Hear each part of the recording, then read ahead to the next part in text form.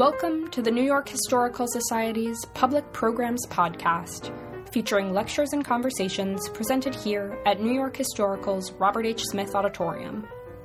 The New York Historical Society is a preeminent educational and research institution that is home to both New York City's oldest museum and one of the nation's most distinguished research libraries.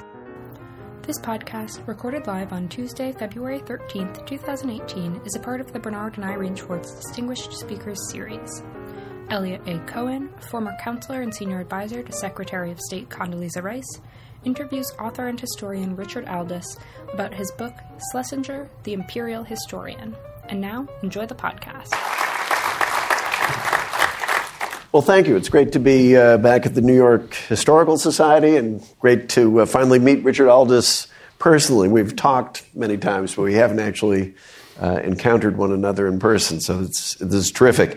And I'm delighted that we're here for this great book, Schlesinger, the Imperial Historian. So that there's no suspense, you should know that I'm one of the people who blurbed it on the back, so no trick questions. So let's begin talking about it. Now, this may sound a little bit odd, but Schlesinger was a very familiar figure to people of a certain generation, like mine, but perhaps less so to a younger generation. Could you just say a little bit about who Arthur Schlesinger Jr. was?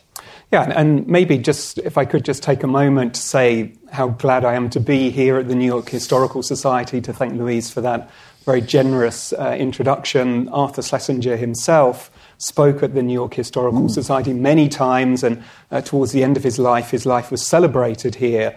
So I'm very glad to be part of that tradition, and also to be in conversation with you, who, like Arthur Schlesinger, spans that relationship between public intellectual and public service.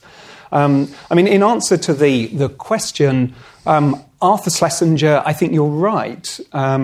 Perhaps now we, for a younger generation, may forget that he was arguably the greatest narrative historian that America has produced in the 20th century. Wrote a very famous and influential book, one of the most influential books, The Age of Jackson, but was also somebody who saw history as something more than just living in the ivory tower, that he wanted his history to be instrumental, he wanted to have an impact as an individual, and so sometimes he did that through words. For example, books like The Vital Centre, which were very political. At other times, he did it through active politics for Adlai Stevenson, and then most famously for working in the White House with John F. Kennedy. But he's also a very controversial figure because by putting himself, in Theodore Roosevelt's words, into the arena, someone I know that you're very interested in, Elliot, that brought controversy with it, and there was always a question whether the work that he did, particularly 1,000 Days and a biography of Robert Kennedy, whether he in some ways betrayed his position as an academic historian, and I'm sure that that's something that we'll explore a bit later on. Yeah, well, why don't we begin exploring it right now? Actually, first, maybe just if you could explain how you got interested in Schlesinger, and then the second question, why this title, The Imperial Historian? So, in some ways, I've always been interested in Arthur Schlesinger. He was one of the first historians, really, that I was aware of. As a child, I can still see the gold spine of the British edition on my father's bookshelf, and it was one of the first books that I read. And like so many people, I was just swept away by the power of the prose. Which of his books? So this is 1,000 Days. 1,000 Days, about Kennedy. Yeah, so, the way in which he writes this very compelling style that literally just sweeps you along as you read. And so, in many ways, he was somebody who I was interested in and really got me into being a historian. But much more, I suppose, the other thing that I was really interested in and what really forced me to, or got me to write the book, was the thing that I mentioned before. I was fascinated by this character who was not only one of the most successful historians of his generation, somebody who sold books to millions of people, but also this man who believed that you, as a historian, you had to be active. So the tension, the relationship between the historian and the public intellectual was really something that I wanted to explore. Imperial historian, he wrote a very famous book called The Imperial Presidency. He himself wrote a number of books on those he deemed to be imperial presidents, Jackson, Roosevelt, and Kennedy. And he worked in the White House for one of those he thought of and described as an imperial presidency at a time when, in inverted commas, the American empire was perhaps at one of its most powerful positions. So it seemed to me both a play on one of his own books, but also to recognise that he was the historian of power at a time of immense consequence. So let's consider the case for the prosecution, which you do. And I think one of the things that I very much appreciate about the book is it is a very fair book. I think you can come away from it with very mixed views of Schlesinger, and that just indicates the care with which you researched it and wrote it. But I'd be curious to draw you out. And the reason is, I also remember as a boy seeing those books. But then later on, when I was a graduate student at Harvard, the reputation of Schlesinger was not a particularly good one. And now that was partly because Harvard itself had become alienated from Washington after having been infatuated with it, I would say, during the Roosevelt and the Kennedy years.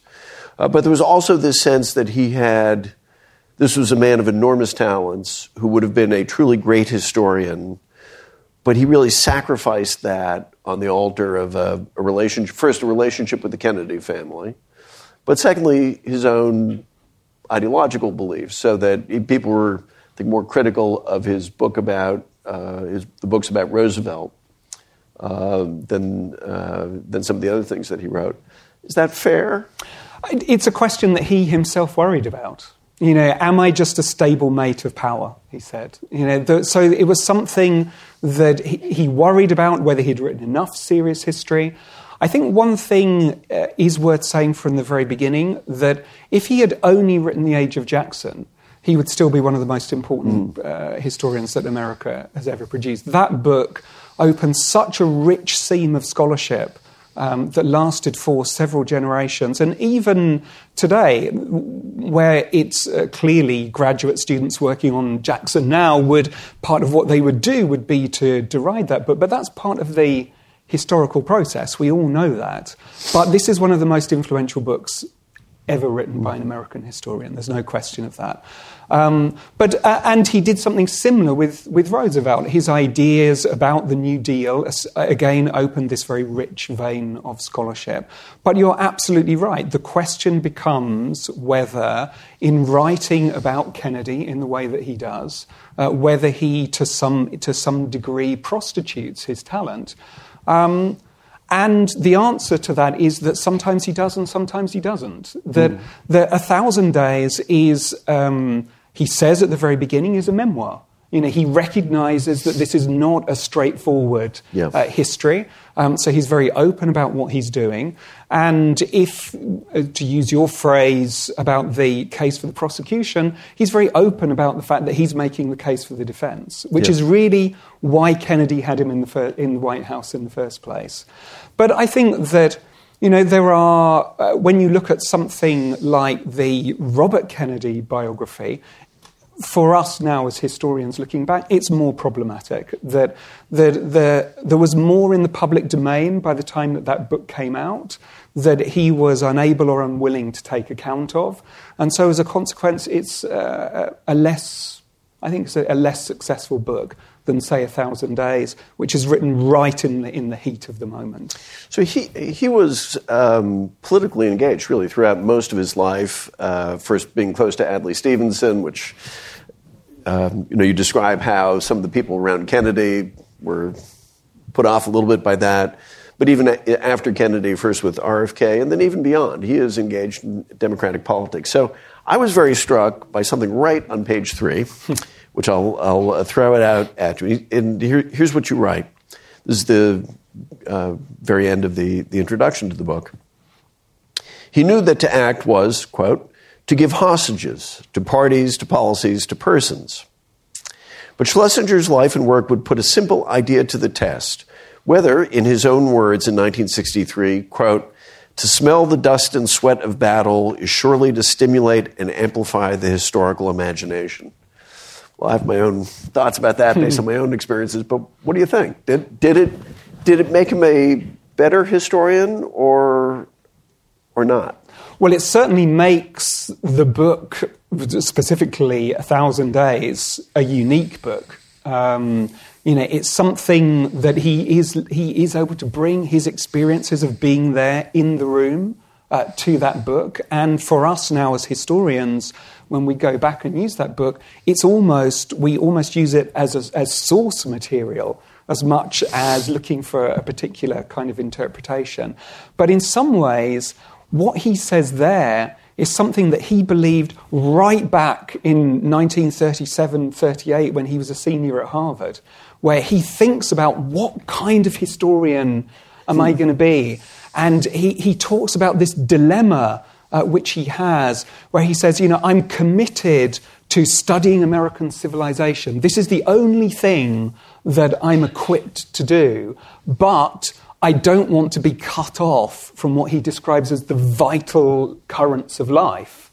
So he wrestles with this all of the time, this notion that I want to be a historian, I want to be thinking about these issues, but I also want to instrumentalize that and be involved in politics.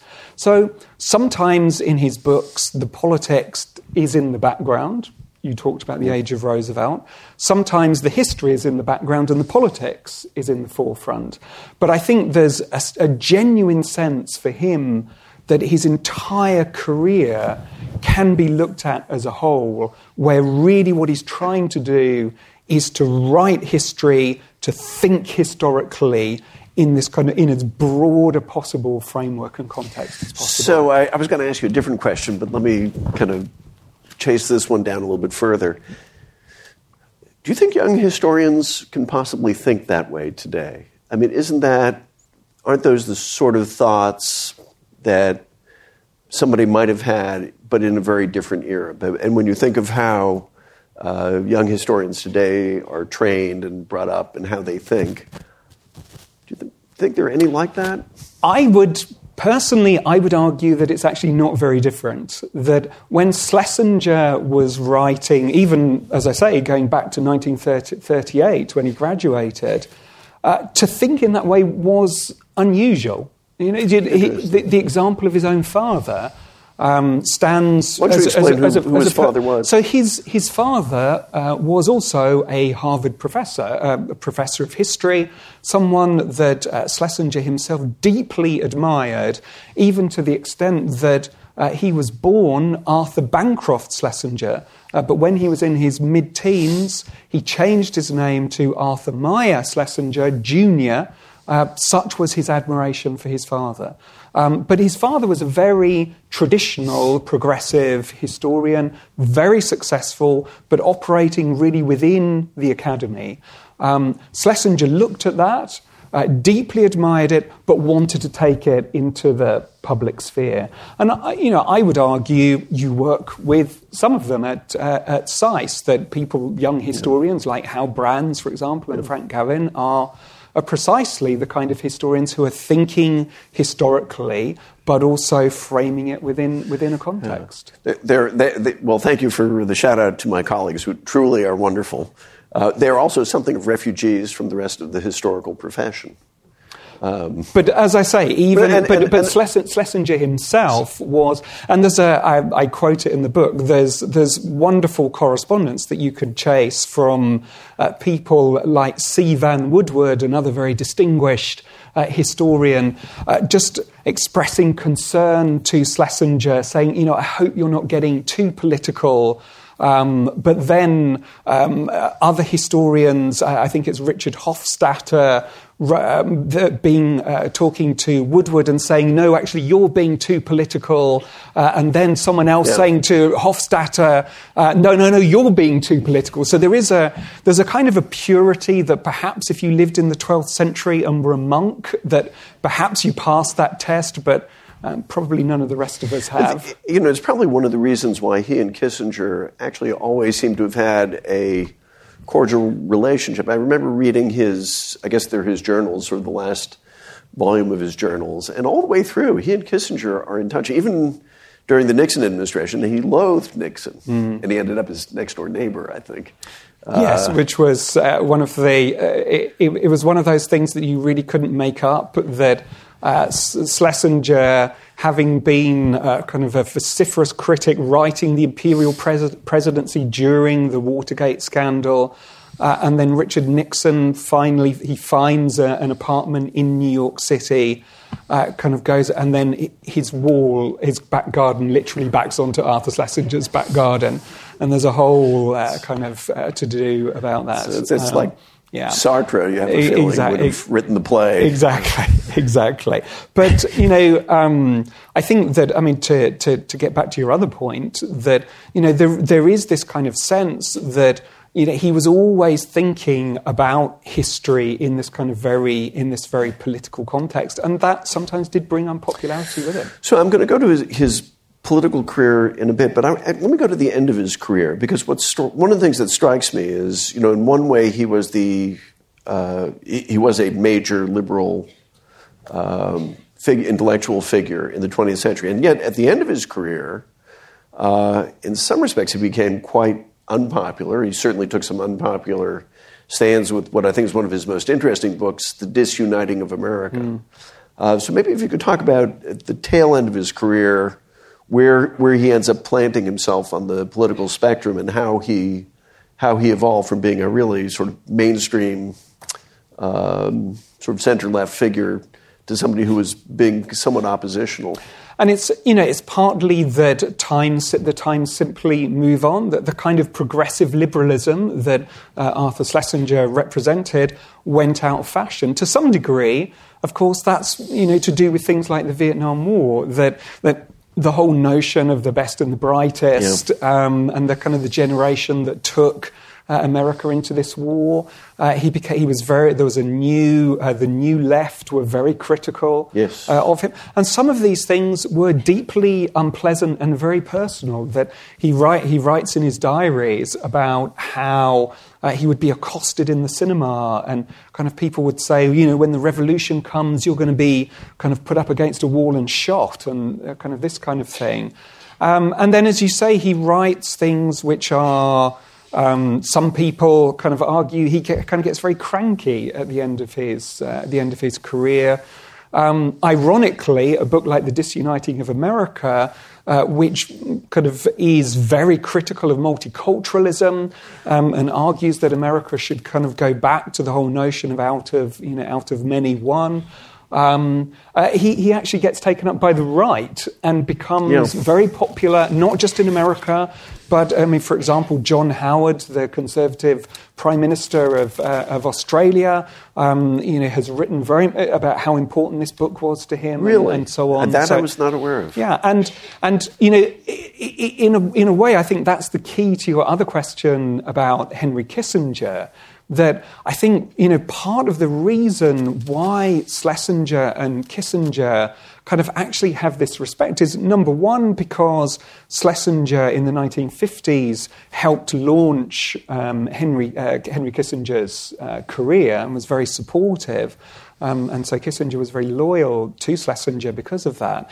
But also there's almost a kind of a sense that this was the kind of era when the first Godfather film kind of came out, and my favourite line from that film, that it's not personal, it's business. Yeah. So they understood that they could argue politically, but they could still remain friends, and that notion, I think, has disappeared out of American politics today. Right. That it's the demonisation of the other side, the way in which the other side is no longer your opponent, they're your enemy.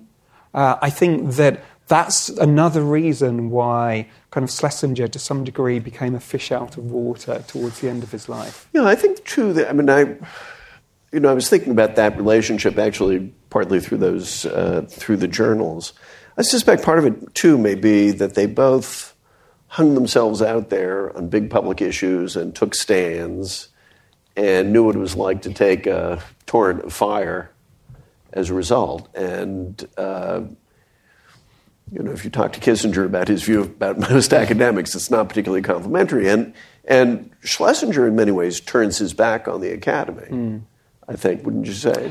I mean, to some degree. One of the things that is often forgotten about him is that he actually spent many happy years at City University of New York. Actually spent longer teaching there than he did at Harvard post the White House. So he was in the Graduate Center. He had his graduate seminar there, which he really enjoyed and was very effective there. So I think that it's because of there was a kind of a falling out with Harvard, and to some degree a certain amount of bitterness, I think. But these things happen in kind of academic life. So a lot of people who go there have complicated relationships with the place. Let's talk about him in government. There's this famous anecdote where I think Dean Rusk, who was the Secretary of State, was being interviewed. Why was he always silent in meetings? Why? Because I knew that Arthur Schlesinger was there and he was going to take notes and everything and turn it into a book. And so he didn't engage. How important? His government service was clearly important to him. How important was he, do you think, to the Kennedy administration? So I think it's important not to overstate his role in the White House. What exactly was his role? So he's a special assistant to the president, really without portfolio, which some of his friends, like Galbraith, for example, the economist J.K. Galbraith, says was a problem. That if he'd had a departmental kind of role, about this, that if you have a departmental role, the president has to see you. If you are a special assistant, the president might choose to see you, and those are two very different things. But he shows himself to be kind of quite perspicacious. For example, he's one of the few people who argues for a long time during the lead up to the Bay of Pigs that it was the wrong thing to do, and he keeps arguing. But the lesson that he learns from that is that it's not enough to be right. You have to be right and heard. So that by the time we get to the Berlin Wall crisis, when actually he works very closely with Henry Kissinger, who at that stage is an advisor to the Kennedy administration, something that often gets forgotten. But they work very closely on that. And in that crisis, learning the lessons from the Bay of Pigs, he is both influential because he is heard, and Kennedy takes his advice. So he does learn lessons. But then on the other hand, during the Cuban Missile Crisis, he's sent off to New York, to the United Nations. His role becomes to look after the UN ambassador, Adlai Stevenson, because of their close relationship. And to the extent that Stevenson delivers a kind of famous hammer blow in his exchange with the Russian ambassador to the UN, he does his job, but he's not part of the ex-com. He's not at the kind of the heart of policy making. And the sense I get is that the longer the administration went on, the more not marginal, but the more to the outskirts he gets pushed. Is that right, do you think? I think that's probably true. He's still writing a number of influential speeches. For example, he works with Ted Sorensen, Kennedy's principal speechwriter, on the Yale graduation speech, which is kind of very good. And actually his best speech is delivered at the Robert Frost Library. which is a wonderful speech about politics and the arts. But you're right, he's becoming a peripheral figure by 1963. He's not really involved in policy making in the same way, and he worries about his position. One of the reasons for that is, and he recognises this himself, is he worries about his seriousness. Is he really a serious figure? So there's a famous instance where he goes to a party at the Robert Kennedy's, and he ends up getting pushed into the swimming pool. Ethel Kennedy gets dragged into the pool as well. It makes its way into the papers. He offers to resign. Kennedy laughs, but it kind of contributes to this sense of him not being serious. He's also writing film reviews while he's in the White House. And the one occasion where he really annoys Kennedy is when he says, I really think that the White House tennis courts need to be kind of resurfaced. And Kennedy says, oh, no, they're fine. He says, and then he goes back to him again. And eventually Kennedy silences him by saying, Arthur, I went out to have a look myself this morning, and they're fine. And so and it dawns on Schlesinger, I've just made the leader of the free world take a trip to the tennis courts to make sure that they're in good condition. Maybe I should be doing other things with my time. He certainly should be doing other things with his time. Yeah, that does sound like a rookie mistake, I have to say. That, ouch, that would have been hard. It's an interesting point. Sorry to interrupt, but for example, it's a point that someone like Neil Ferguson would make, and it comes back to your question before, that it's even harder now for someone with no government service to make that transition right into, for example, working in or around the Oval Office. That, such is the complexity. So, I think that, as you say, it was a rookie mistake because he was a rookie. He'd never actually served in that kind of way. He was in OSS, the equivalent of the CIA, during the Second World War, but he wasn't involved in policy making at this kind of level. So, he was a rookie. Well, you're a close observer of the American system of government, of American foreign policy. Do you think that there was something distinctive about the second half of the 20th century, when it was possible for the Arthur Schlesingers and the Henry Kissingers and the Zbigniew Brzezinskis to parachute from the academic world into fairly influential positions in the White House? Or is that just something that's innate to the American system, and it happened before, it can happen again? I mean, I think that it does seem to be a kind of a unique moment, as you say, this kind of moving kind of back and forth. Of course, it's something that still kind of goes on today. You're a good example of it. Condoleezza Rice would be another recent example who was your colleague, and. It seems to me that, to some degree, it's endemic within the American system. The system that I grew up in, the British system, has a permanent civil service.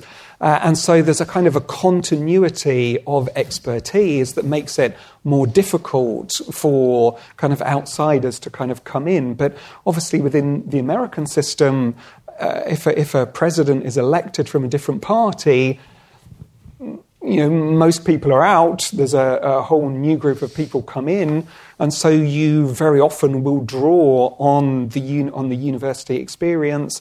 And I guess there's a sense in which somebody like you, who has government service, kind of political experience, goes back to somewhere like SAIS after your government experience. There are younger colleagues there. They are able to learn from you, and then maybe when kind of something changes, they themselves go into government. That's something that you know much more about. Well, I appreciate the implied compliment, but the truth is, at first it's all freakish chance, but I think the barriers are actually greater than they once were. Mm-hmm. I mean, there's a sort of a semi-professionalization of that career path where, that wasn't my first time in government. I'd been in the Defense Department, much lower down, and, various advisory boards. And so you had things that kind of prepared you for what was, after all, not serving in the White House, but serving in one of the departments of government. So I actually think the barriers have in some ways grown higher, although, it's right, the American system is more open than just about any other I'm aware of. I wonder as well whether, the period that we're talking about, where Schlesinger and Kissinger and Brzezinski and these kind of people, there was a kind of a sense that there was a war of ideas kind of going on there within a global context of kind of the Cold War. And then, kind of post-war, there was a kind of there was a period of pragmatism around kind of politics, and then kind of after 9/11, kind of ideas kind of came back. I think we're in an ideas-driven moment in American politics. It's one of the things I very often get asked: what would Arthur Schlesinger make of Donald Trump, of President Trump? Okay, what would he make of Donald Trump? I think that it's quite clear that on one level, politically and in terms of sensibility, he would have been appalled. He also, kind of historically, I think he would have seen this as the kind of thing that he was talking about in the age of Jackson, in the age of Roosevelt, a kind of a return of the kind of the business interests kind of in kind of America. But there's one other thing. I think that Arthur Schlesinger would have recognised that, to take the most extreme example, although he's fallen out of favour, no one would doubt that somebody like Steve Bannon sees politics as a war of ideas, that Steve Bannon thinks that ideas matter in politics. And Arthur Schlesinger believed that too. And although they would have been really at opposite poles, I think there would have been a kind of a sense, right, time to engage, that if this is a war of ideas, that's a fight that I'm willing and able to engage in. He was always an engaged liberal. Would his sense of what the other side was like have also changed between then, do you think, and now? Maybe, but then don't forget that, and I'm not making a comparison here, but don't forget he grew up in the 1930s. So, the reason why he talked about the vital centre as being important, why the non-communist left needed to work with the non-fascist right, and that essentially wherever you were on that spectrum, you were basically all on the same side. But for him, kind of growing up, extremism meant Hitler, it meant Mussolini, it meant Stalin and the purges. So, to some degree, his life had always been framed by the most egregious extremes in politics that you were ever able to think about. Well, and that is something also that was distinctive to that generation of intellectuals. They were... World War II was formative for them in many ways.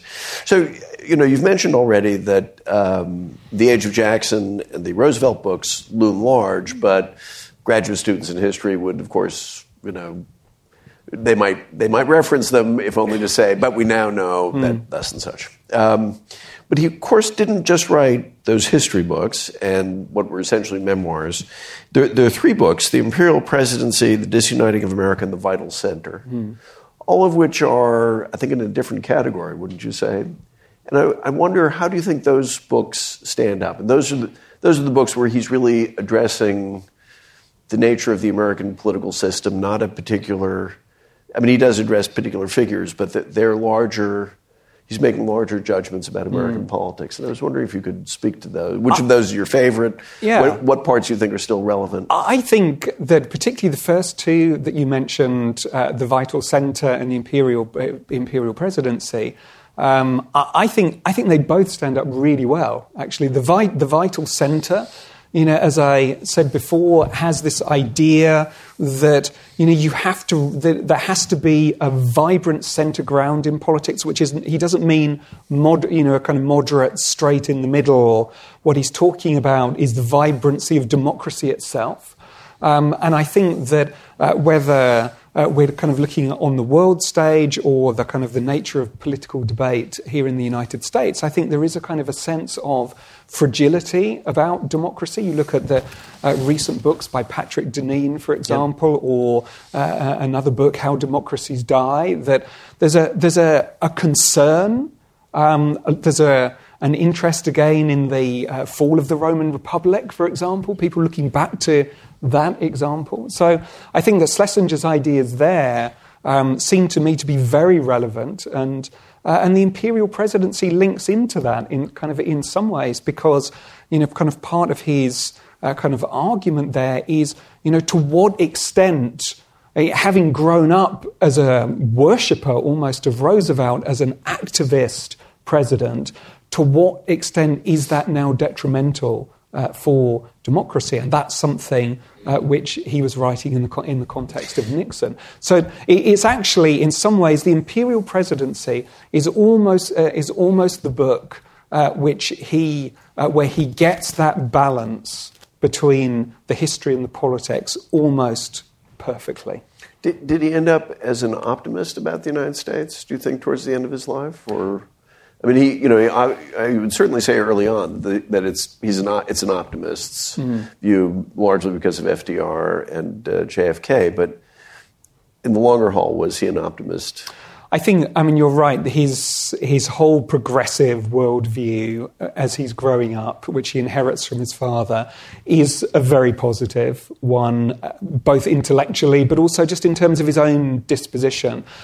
But I don't think that we can underestimate the personal and intellectual devastation of first the assassination of John F. Kennedy and then of Robert F. Kennedy. That he talks about this decade of hate at the end of the 1960s, and something dies inside, I think, after those two assassinations, and he does become more pessimistic about the United States and its politics.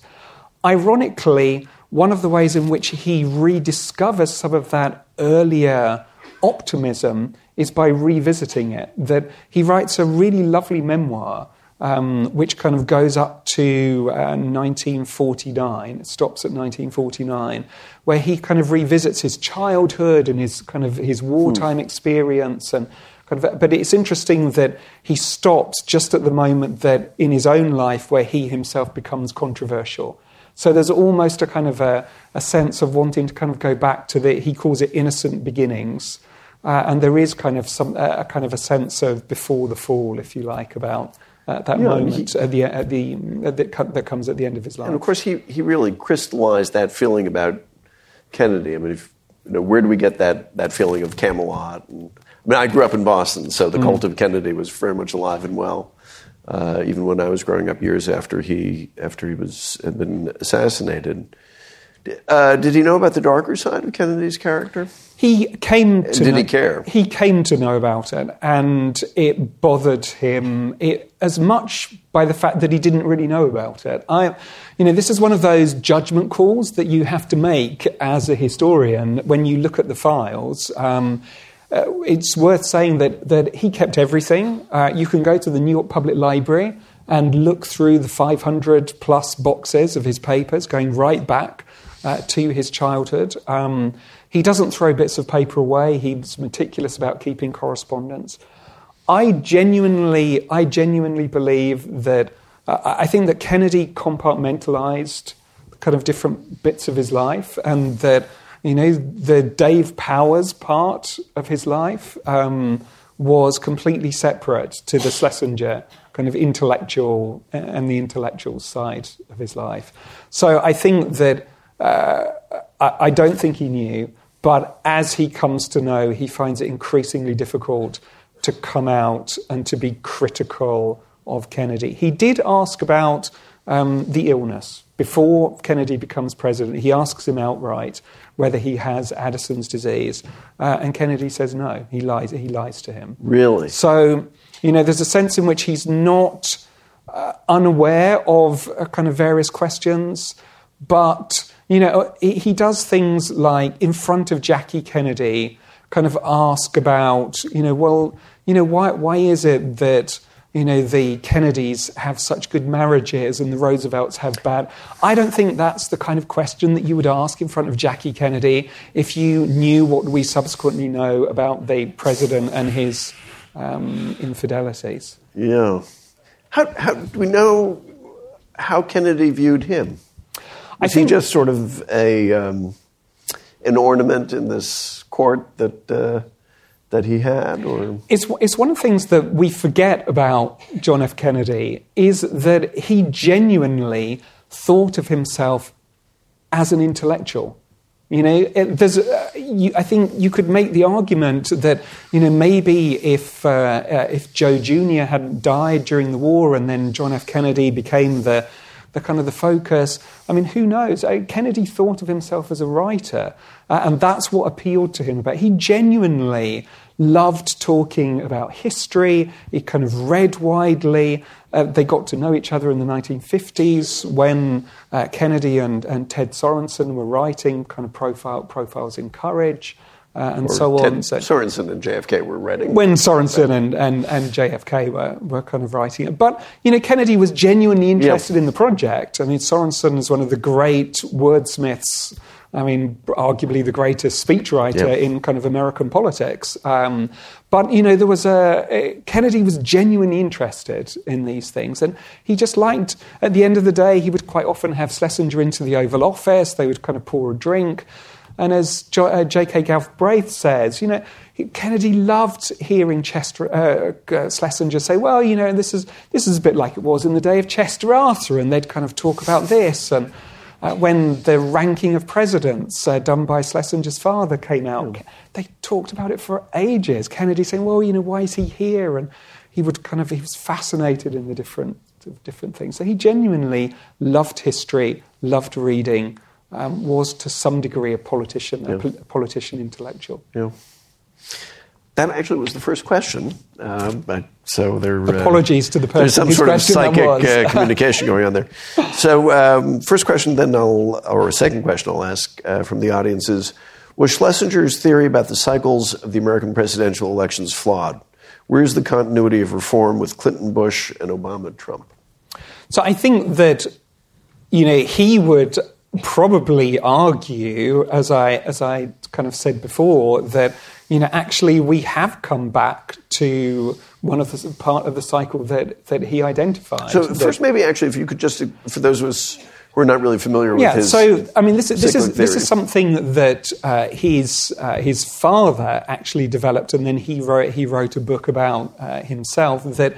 He kind of basically argued that you would have a kind of a period of progressive reform, kind of which would then kind of work its way through, and then the cycle would kind of come back to a conservative period, and in particular, in this conservative period, you would very often see the emergence of kind of business interests and kind of so on. But then, in this kind of liberal vision, the essential corruption of that moment would build up a need for reform, and so then you would cycle back. And he actually in the book he has all kinds of diagrams where he kind of shows how this is. Kind of done, kind of statistically, and so on. So, do you believe it? Well, I think that.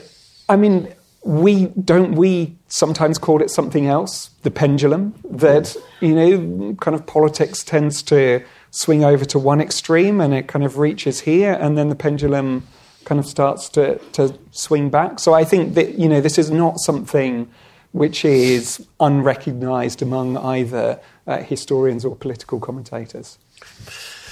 Second question is sort of like that. Here's an interesting one. Schlesinger was unhappy with Noam Chomsky's writings. Would you comment on this?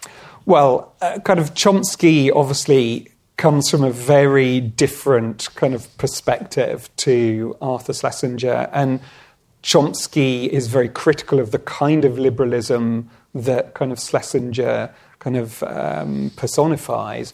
But he's also, of course, very critical of Vietnam. Although Chomsky is quite interesting because Chomsky is one of the few people that says, actually America did not lose the Vietnam War.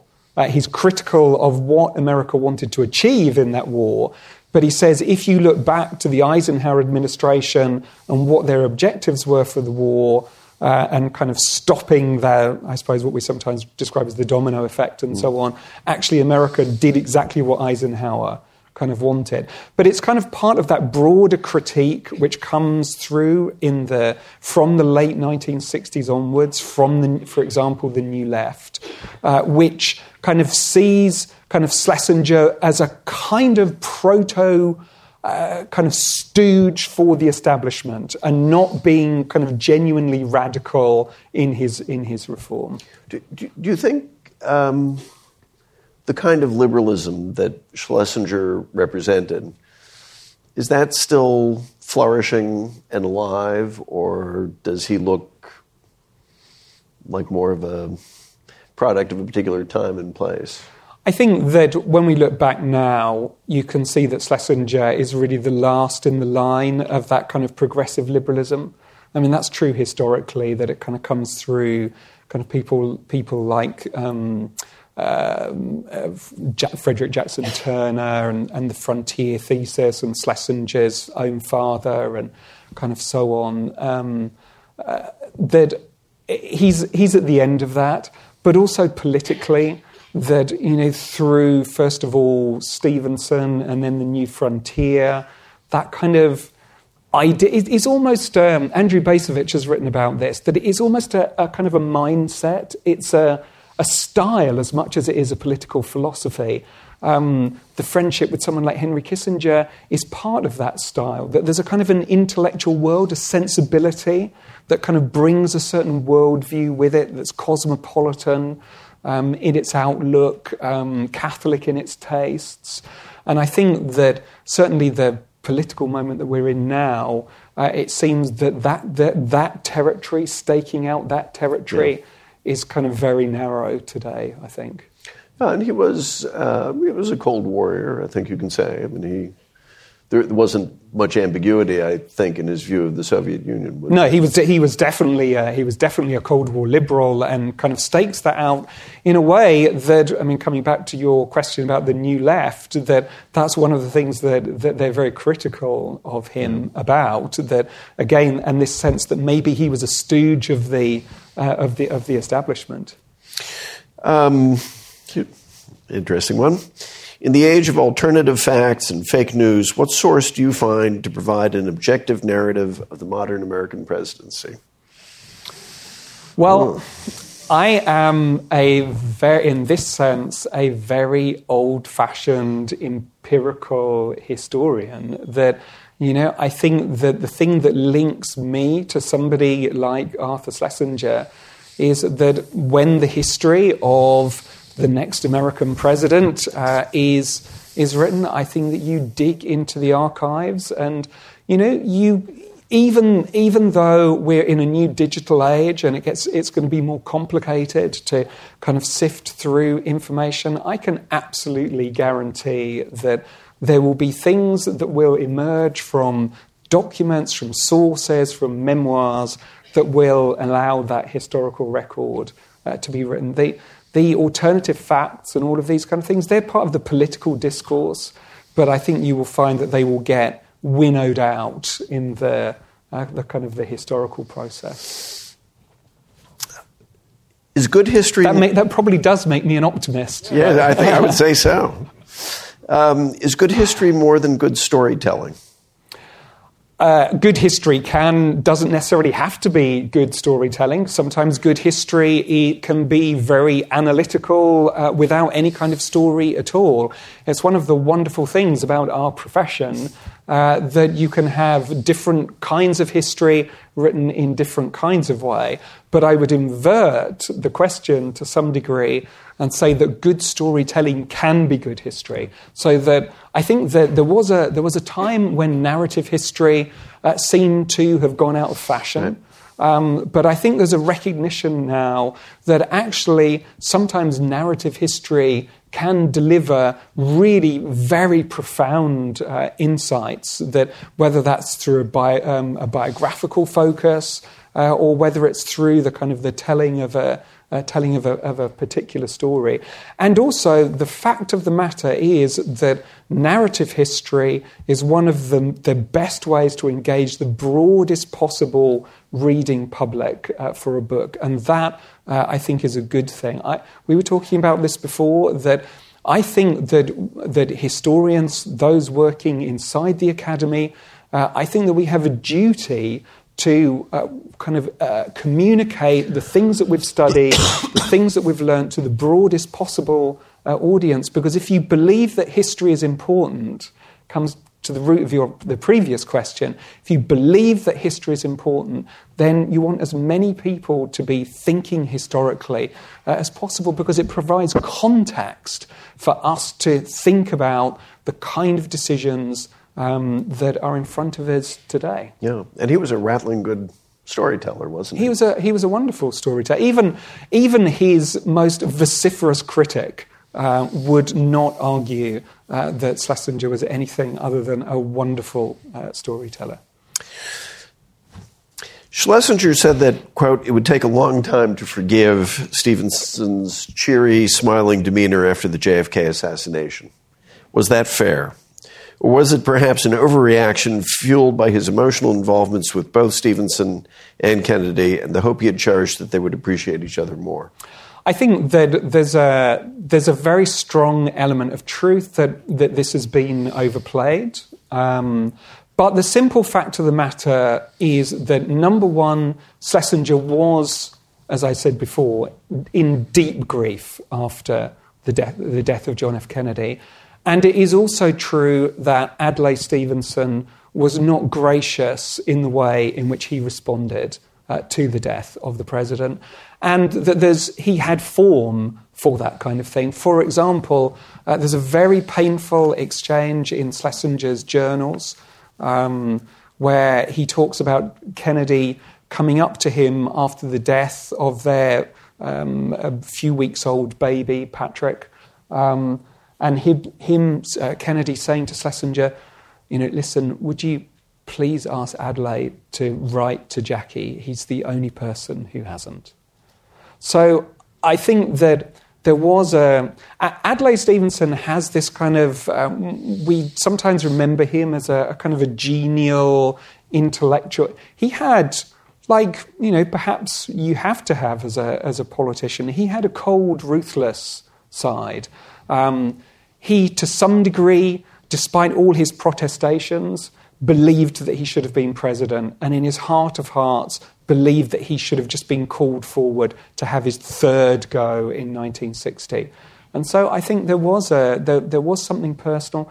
And, of course, Kennedy understood that, humiliated him during the Cuban Missile Crisis. He thought that he was going to be Secretary of State. He gets the UN ambassadorship. So there's a long history. There's a long history, but kind of between the two. Moving to the present day, are there any contemporary historians writing or teaching today to whom you would compare Schlesinger? Any historians writing today who I would compare to Schlesinger? Well, I suppose I've already mentioned him kind of once, but Neil Ferguson would be a good example of somebody. I mean, he's written a biography, the first half of a biography of Henry Kissinger, which itself is a kind of very controversial subject. He engages with kind of subjects like, for example, his most recent book, The Tower and the Square, or The Square and the Tower, I can't remember which way round it is. It's kind of looking at these kind of bigger currents.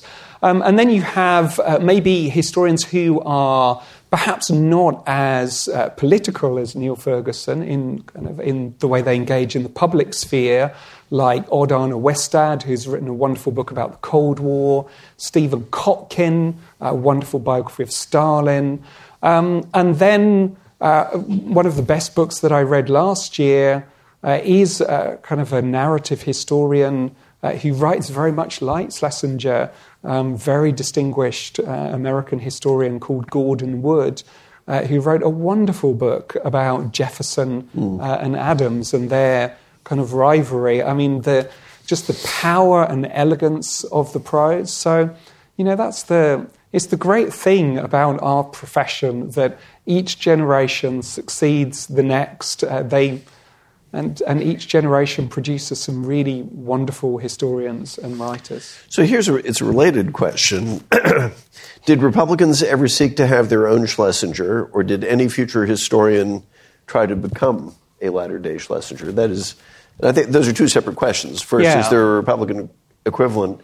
But as you think about historians you've known, do you know any who've modeled themselves on Schlesinger? Yeah, so, I mean, it's not so much a Republican Schlesinger per se, but there have been other historians who have, in their different ways, tried to do what Schlesinger did, including about Republicans. So, for example, Edmund Morris is a good example of somebody who wrote a quite controversial biography of Ronald Reagan, was given access into the White House, kind of was able to kind of shadow the president.